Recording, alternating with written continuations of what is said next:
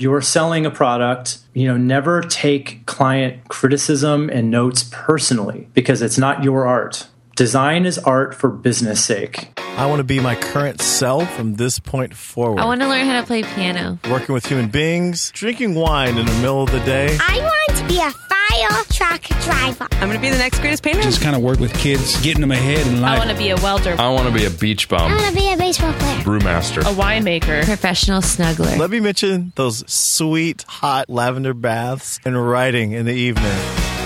What's up, everybody? This is Blake Fletcher, the half-hour intern. In today's episode, I interview Wes McDowell about being both a web designer and a logo designer. So two different facets of graphic design.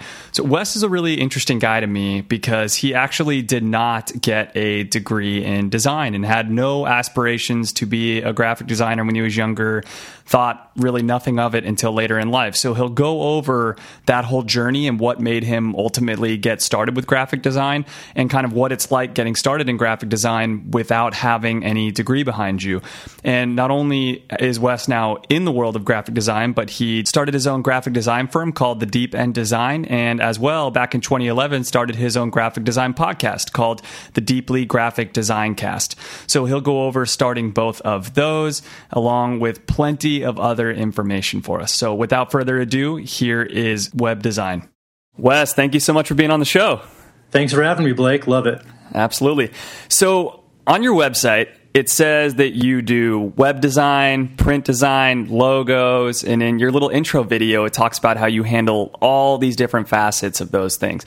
Before we kind of go into each of those things and how you do each of those things and what makes them all up, why don't you kind of tell us the opposite and like what don't you do and why don't you do the things that you don't do in the graphic design world? Okay, interesting. And you did bring up print, which happens to still be on my website. That's being taken down.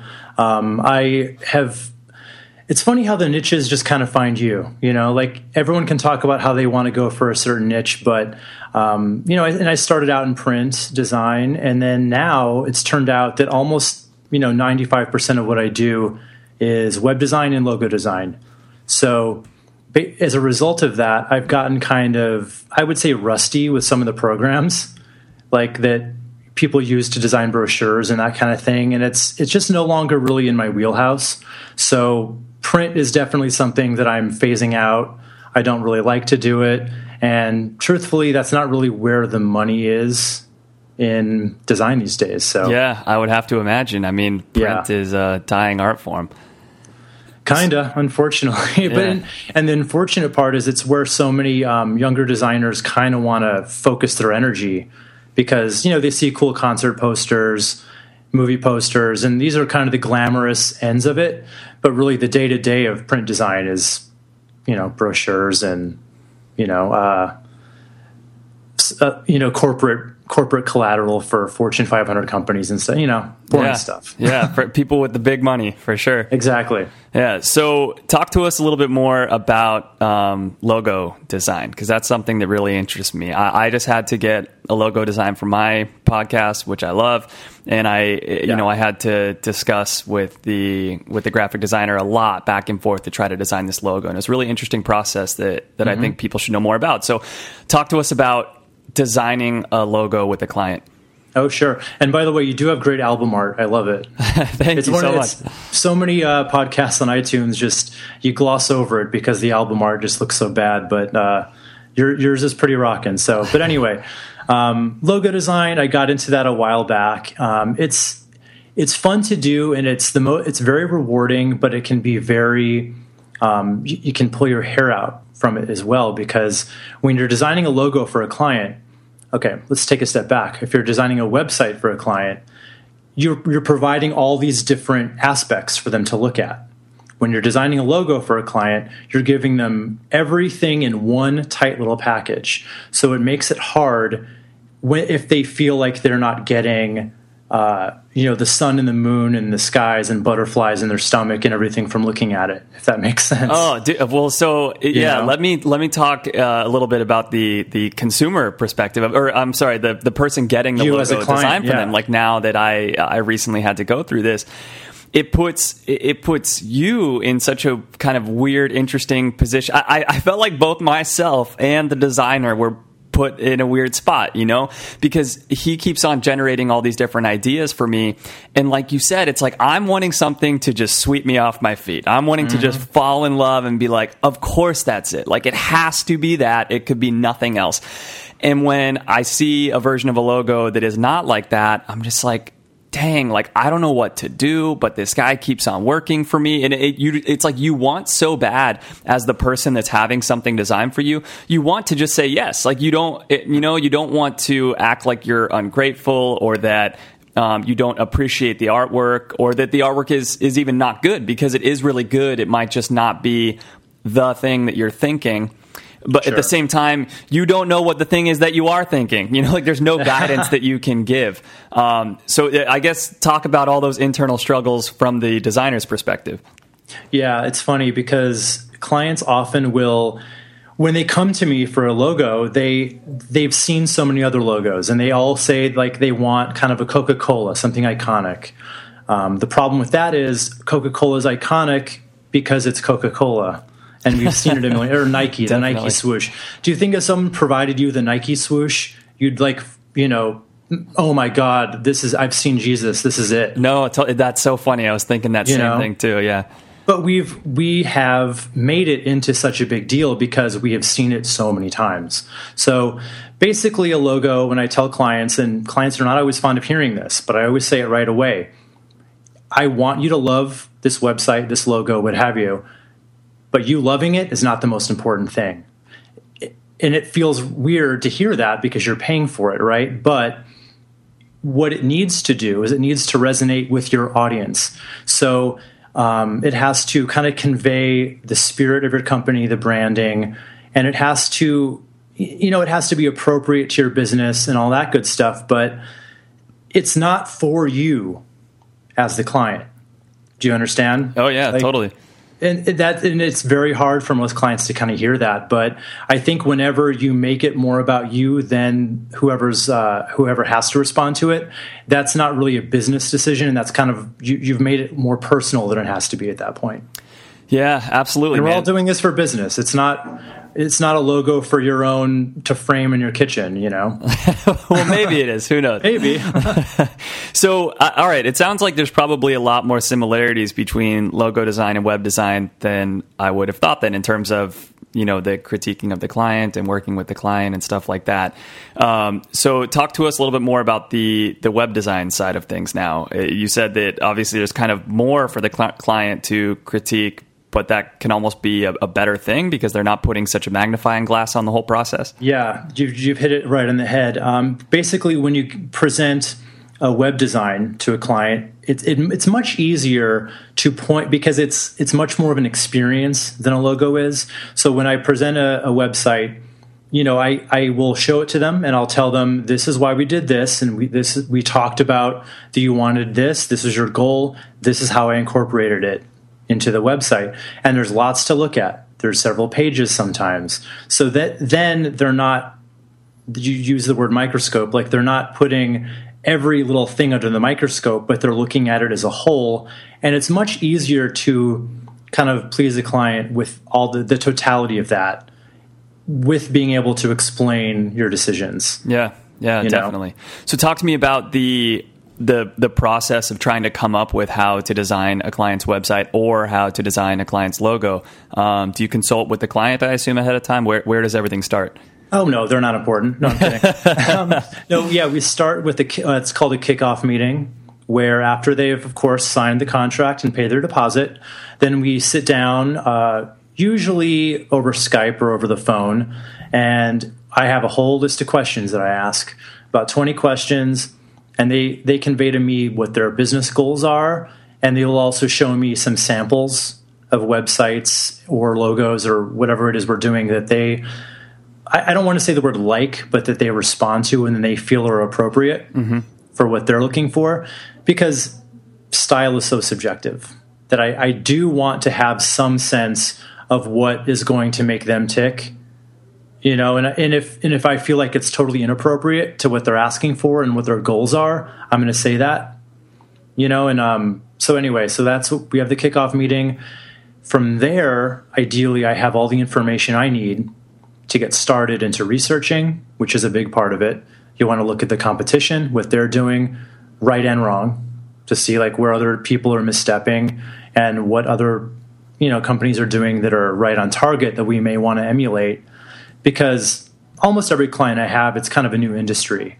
It's not like we're doing purely hospital websites one after another. Yeah. It's all different. So we have to do research, and then we will supply, in the case of a web design, we'll supply, wireframes up front just to show here's kind of the overall, structure of the site. You have the home page, you have the About Us page here, which links to this page. They sign off on that. Then we submit the initial homepage design. They sign off on that. And then we get to work on the internal pages. Interesting. What is a wireframe? I'm sorry. A wireframe is basically what the site looks like without any design applied to it. Okay. So it's basically, this is the box for the homepage slider where you'll put your promos. Here's where you'll put the blurb about, the About Us section, all that kind of stuff. Okay. So, how long does all of this, obviously it's going to be variable. How long on average would you say it takes to design a logo? How long would you say it takes to design a website? If you're, doing, like you said, you do a lot of work for these clients in terms of research and stuff like that to make sure that their brand is going to come across appropriately. It sounds like it takes a really long time. Well, the research we kind of have down. That doesn't take a whole lot of time to do. We spend a couple days on that. That's really all it really takes. And then from there, it depends on what we're doing. But I'll use logo for an example because that's kind of streamlined. So for a logo, what we'll do is we like to promise the first round of concepts within 5 business days. So that can be anywhere from 3 to 10. It's the same price package. Basically, we deliver because we'll sketch out many logos, a lot of which don't make that final cut. But if we find that only 3 are really worth presenting, we'll only show 3. If we think 10 are presentable, then we'll show all 10. From there, this is where it can really take a downturn if the client isn't prepared to kind of give timely feedback, which is, I think, a diplomatic way of saying they drag their asses sometimes. Yeah. So I always have a little talk with them before we start and say, the timeline is really dependent on how quickly you guys get back to us. We waited months for feedback sometimes. That's crazy. It can get crazy. Yeah. It's so interesting to me that people will pay money for something and then just drag their feet like that. It's nuts. So what can a client do to make that process go better? So what is the difference between you really easily coming up with 10 logos for a project and you very difficultly only coming to 3? Is there any way that a client can help you out more? Well, a lot of it has to do with many factors. Some industries and some businesses just really spark the imagination in a different way. Like if it's kind of a fun product or something really innovative or interesting, our synapses are firing on all cylinders at that point. Mm-hmm. If it's just kind of a law firm, you know what I mean? Like there's only so many things you can do with a law firm logo design. Yeah. Because it has to be conservative and all of these things that you normally think about. So yeah, sometimes we're hindered just based on the research. Yeah, for sure. Because we found that, you can't have a Google type logo for a law firm. So, yeah.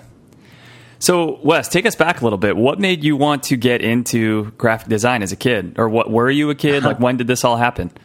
Not really. I was always kind of artistic and entrepreneurial as a kid. So I think the entrepreneurial side figures more into it than the artistic side.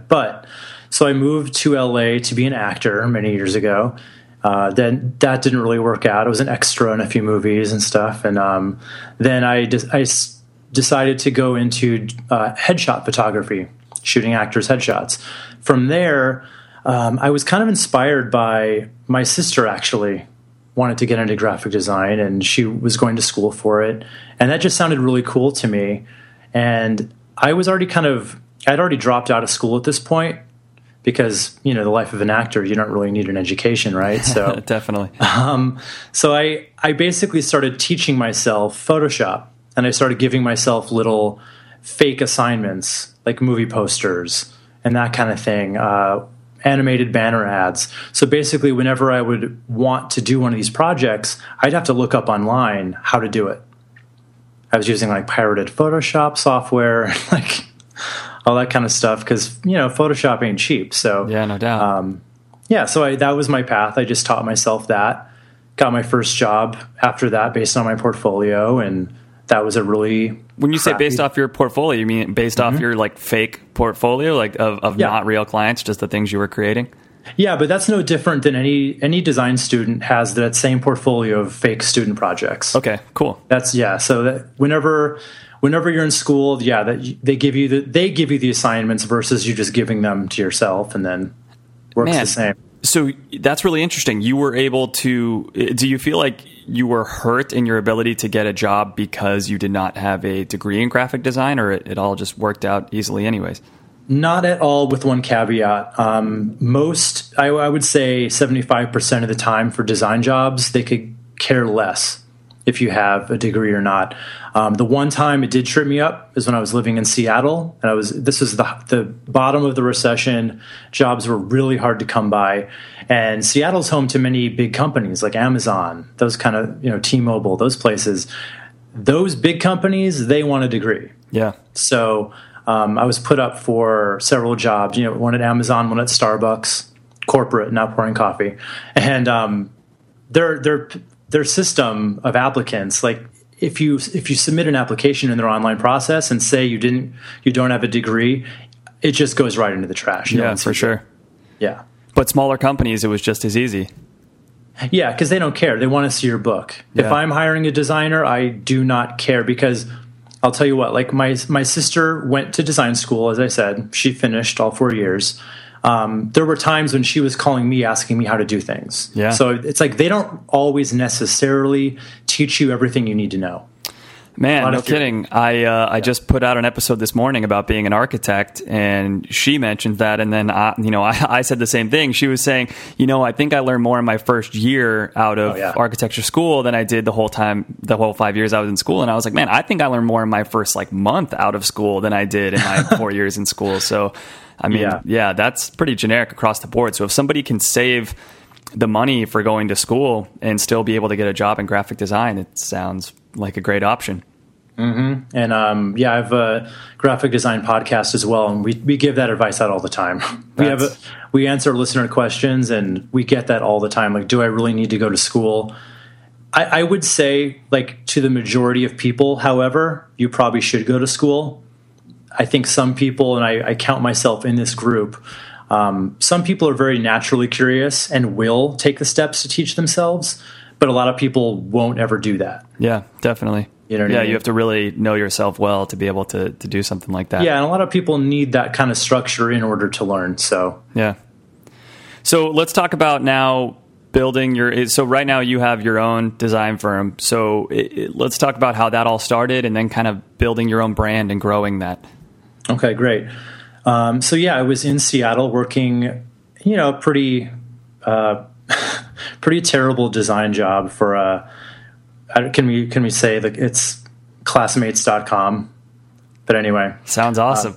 If we remember that one, that's a blast from the past. They're still around somehow. But so I was working there, and it was just mind-numbingly dull in terms of the design work. And I was looking through job ads, like I want to get something else in design.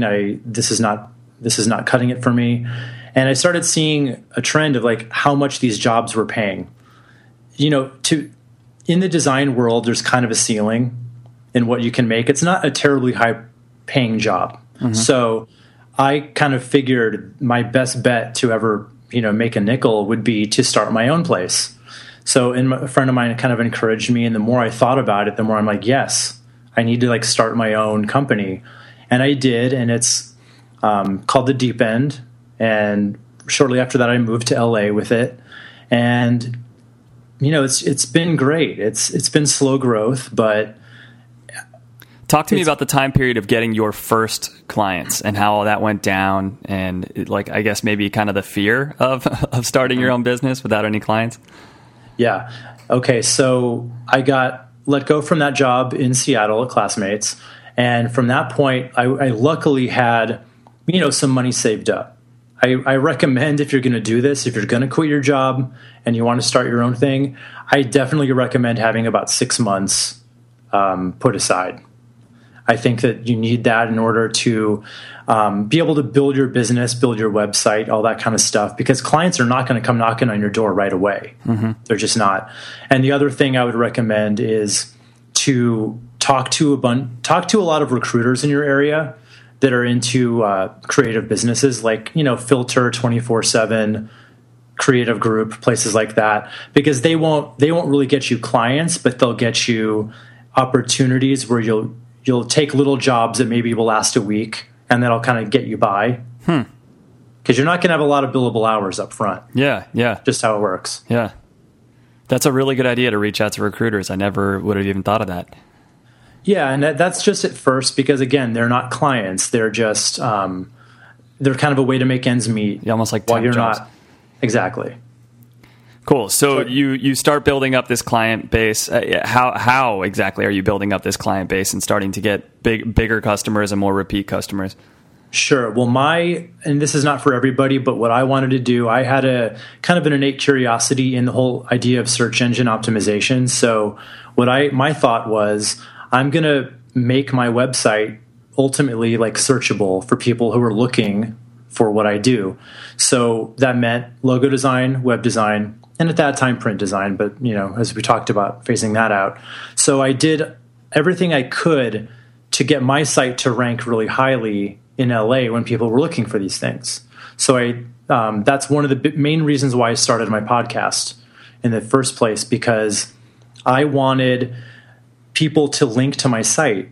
And it's hard to get people to link to just a business website, because think about the things you link to. You link to like blog articles or, cat videos, that kind of thing. So I should just be in the cat video business, dude, honestly. No doubt. That is a lucrative field.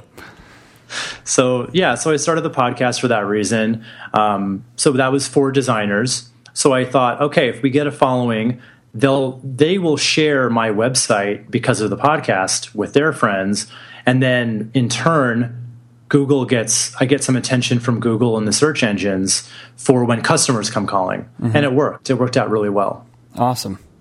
Yeah. So now I get some referrals, but in the early days, before you get referrals, that's kind of a way to jumpstart it. Now, how does that work for those of us that don't know? If, let's say, you have a website and you have 100 different pages, and each one of those pages is linked to one time. So you have 100 total links across all 100 pages. Is that the same as having 100 links go to just one page of yours? Or I assume it's much better to have 100 links go to only one page of yours. Well, okay. You don't necessarily need a link to every page, though. Think about what pages are important to you. For me, it would be my, we call them landing pages. So basically, not everyone that finds me on the web finds my homepage. People that are looking for logo design will find my logo design page. People looking for web design find that page. So what I wanted to do is get all the links to those two pages. Mm-hmm. I don't care if people find me on my about page. Like, that's not, no one's searching for that. But does that help out your site overall? Like, now when somebody just types in, like you said, like when somebody just types in graphic design and they happen to be in the zip code of Los Angeles, they're more likely to land, just have your site come up, like your homepage come up because people were linking to other pages of yours? Yeah, it helps tangentially. Okay. To have people link to other pages on your site. But generally speaking, you want to focus your efforts on the money pages. Yeah. All right, sorry, I'm just taking notes here as I ask you these questions. So the wheels are turning. Right. Yeah. So talk to us a little bit more about the podcast. Speaking of taking notes, so you started a podcast in 2011 called the Deeply Graphic Design Cast. Is that's the main reason that you wanted to start this, was to get links to your page? Well, that was the main reason. Well, okay, there's two main reasons actually. the good reason that people want to hear, and it's really true, is I'm a huge fan of podcasts. I found yours. I just listened to a lot of them, and I started noticing back when I was in the early stages of thinking about doing my own, there was a lot of graphic design podcasts similar to mine now who would do it and they would stop after like 20 episodes. And I got hooked on these podcasts, and it's like, where are they? This is a bummer. Now I have to like find another one to listen to, because I would listen and I would really get into the host, and I would, it'd be fun listening. So I thought, I'll do it, but except I won't quit. Yeah. So that people will find it and they'll be inspired too. And, it's just fun to put something out into the design community that kind of helps all of us. Yeah, for sure, man. Because there's so many things that, like younger designers, especially, just the missteps people make, and they can learn from me and my co-hosts. So, absolutely. Yeah. What would you say are like the top 2 or 3 things that you have to repeat over and over again is in terms of missteps that people make in the design world? Not having a contract signed.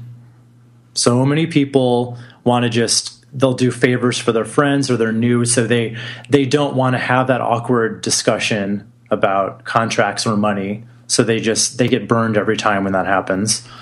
Another one, charge what you're worth, but don't come out of the gate charging too much, because if you can only charge what you have earned the right to charge, but don't charge $30 for a logo. Don't these websites like 99 Designs drive me nuts, where it's just like crowdsourced logos and everyone submits 20 designs and only one person gets paid in the end. That's just low self-esteem as a designer right there. Yeah, for sure. Let's talk a little bit about that. How do you determine what you're worth? I think about that with art so much of the time. Mm-hmm. Like I have a lot of friends who are artists, and about, a little over a year ago, one of my friends jumped from selling his paintings in the hundreds of dollars to selling them in the low thousands of dollars.